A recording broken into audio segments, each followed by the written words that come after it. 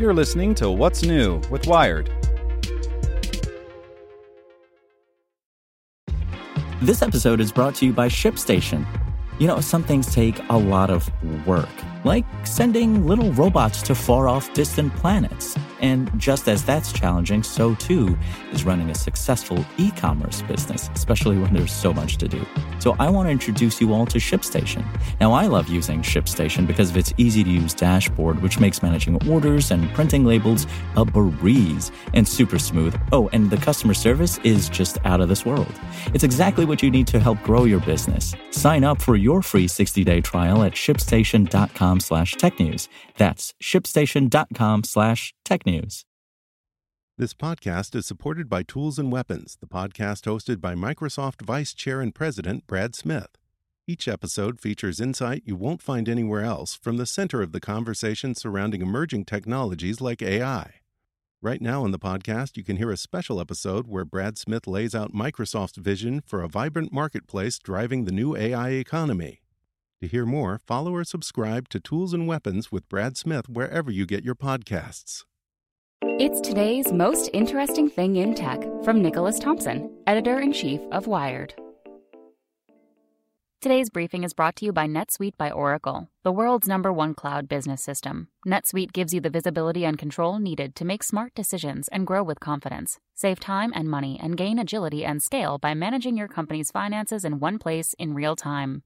From your desktop or phone. Start today. Right now, NetSuite is offering valuable insights with a free guide, 7 key strategies to grow your profits at netsuite.com/wired. Get your free guide at netsuite.com/wired. The most interesting thing in tech is what we're learning about the possibility of blood from people who've had the coronavirus to treat people who haven't. It's a very complicated and interesting process, and there are a couple of different levels. So when you've had coronavirus, COVID-19, and you've recovered, your blood will have antibodies from having fought against the invading virus. And so what we first need is we need an easy way to test for this. That'd be extremely valuable. You would know who in society has recovered. Because remember, a lot of people are asymptomatic. They're not sure if they've had it. But if we knew everybody who has had it and who is immune, those people could go back to work. They could volunteer in hospitals. It would be very useful for society to know. The second level is where it gets even more interesting. If you take the blood from people who've had it and put it in to people who are just getting it or who don't have it, you may be able to, A, if they've already got it, help their recovery, or make them better able to fight it back when they do become infected.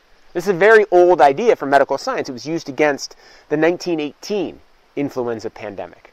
Take the blood from people who've had it for the people who haven't had it or who are in very high-risk situations and need extra immunity.